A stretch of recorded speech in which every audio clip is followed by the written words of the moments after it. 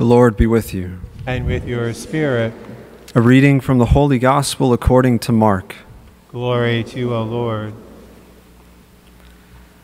Again, Jesus left the district of Tyre and went by way of Sidon to the Sea of Galilee, into the district of the Decapolis. And people brought to him a deaf man who had a speech impediment, and begged him to lay his hand on him. He took him off by himself away from the crowd. He put his finger into the man's ears, and spitting touched his tongue. And then he looked up to heaven and groaned and said to him, Ephphatha, that is, be opened. And immediately the man's ears were opened. His speech impediment was removed, and he spoke plainly. He ordered them not to tell anyone, but the more he ordered them not to, the more they proclaimed it.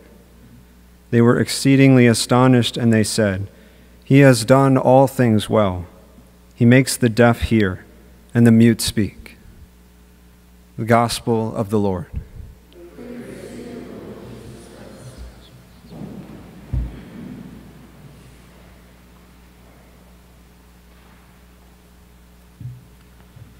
I always wonder if I can put my notes in the right place, but it never works.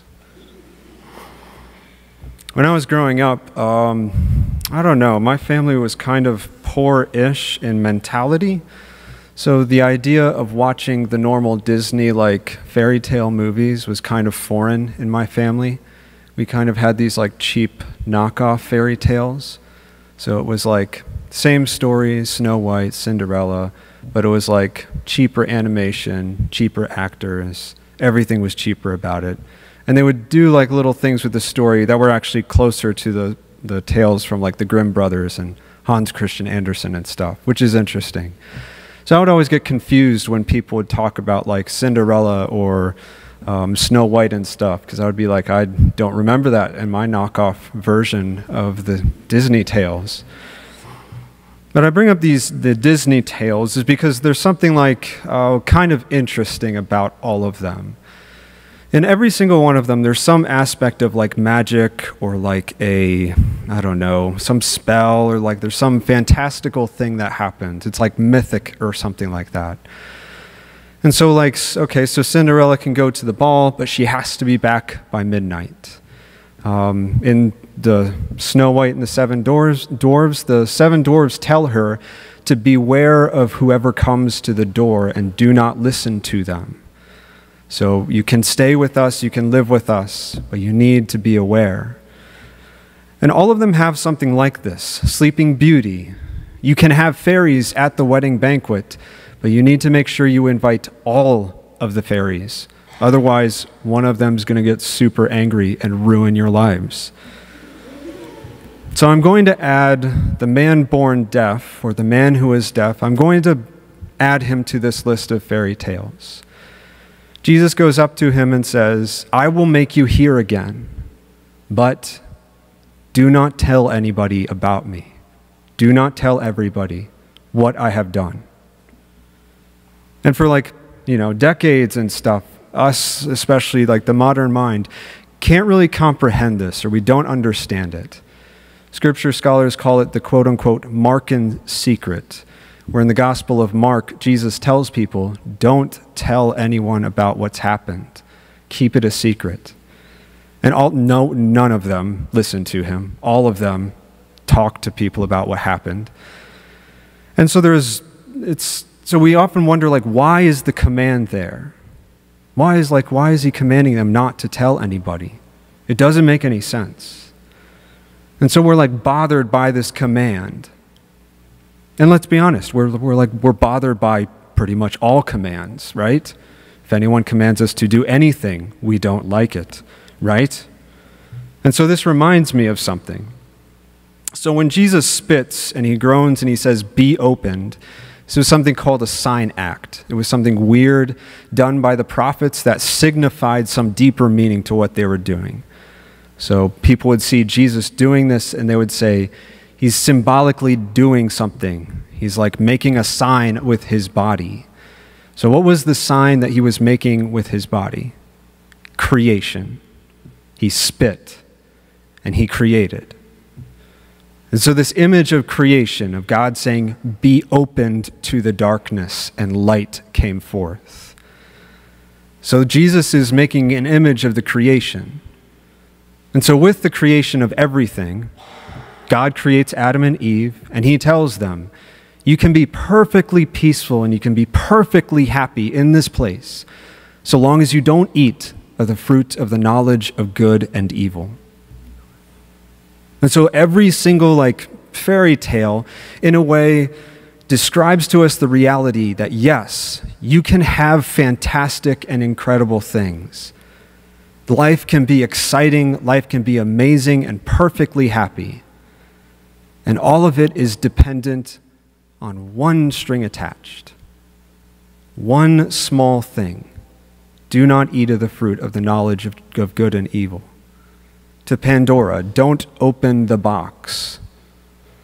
And of course, we fail every single one of these. We eat of the tree. We just ruin everything. That's kind of like our thing in life, right? So oftentimes we challenge this command. We say, why do we have to follow this command, or why do we have to have this command? And one of my favorite writers points out that when you ask that question, why do I have to follow this command? It's a challenge on the basis of life itself. Why does Cinderella have to be back by midnight? Well, why does she have to have a pumpkin that's a stagecoach? Yes. Why does Snow White have to listen to the 7 dwarves? Why are there 7 dwarves, and why is there a prince, and why is she living in this land? Why do I have to hide this from other people? Why can't I tell other people that I've been made, I can speak again and I can hear again? Why should you be able to speak at all? Whenever we challenge these commands, whenever we challenge these kind of rules of life, in a way it goes back to the Garden of Eden. Why should we live at all if this is what is attached to it? Why do we need to follow the law if life itself is the gift that is given to us every single day? And I think this arises from something, and this is where I do my annoying, nerd out thing. For us moderns, this is especially we've been sold a lie, all right? Just going to lay it out there for you. And the lie is the fact that life is ordinary, and that is bad. I grew up with this image that to be ordinary meant to be worthless, to be nothing. If I don't stick out, then I'm worth nothing. If I'm not better than other people's, then I'm really worth nothing. If I go along with the crowd, I am worthless. We're kind of taught that being ordinary, doing the ordinary things of life, is worthless and empty. And so we take this mentality on, right? We do our lives, and if my life is ordinary, then it's awful. It's boring. It's boredom. We are a bored people. So I go to my office job, and I sit in my office, and I'm bored. And I go back home to my wife and my 2 kids, and I'm bored. I go to my professor's classroom where I learn about things, and I'm bored out of my mind. I have to study, and I'm even more bored out of my mind. I have to go to this dumb thing called Mass every week, and I'm bored out of my mind. And the lie is that life is ordinary and ordinary is bad. That is a lie. Why do I say this? Because the type of life that says that life is boring is the type of life that challenges any command to enjoy life. Life is not ordinary. Doing your laundry is not ordinary. Doing your homework is not ordinary. Going to a college class is not ordinary. Going to your job is not ordinary. All of these things, everything, every single little thing is profoundly extraordinary. There is nothing ordinary about a single moment of our lives. We exist, and we are loved by God. We have an eternal Father that loves us from all eternity. We have a being that wills our best good every single moment of our lives. Everything in your life is completely extraordinary. And it does not matter how you compare with anyone else in your life. If you are loved by God, that is enough. And so I challenge you. Why do I talk about these commands? Why do I talk about any of this? Don't be bored with life. Yeah? Every week you're forced to go to Mass. What is Mass? Mass is a foretaste of heaven on earth. In this chapel, we do our best to create beauty, to imitate what heaven might be like. On this altar, something ordinary and boring, bread and wine, is transformed into God himself. It's pretty boring, I guess, you know.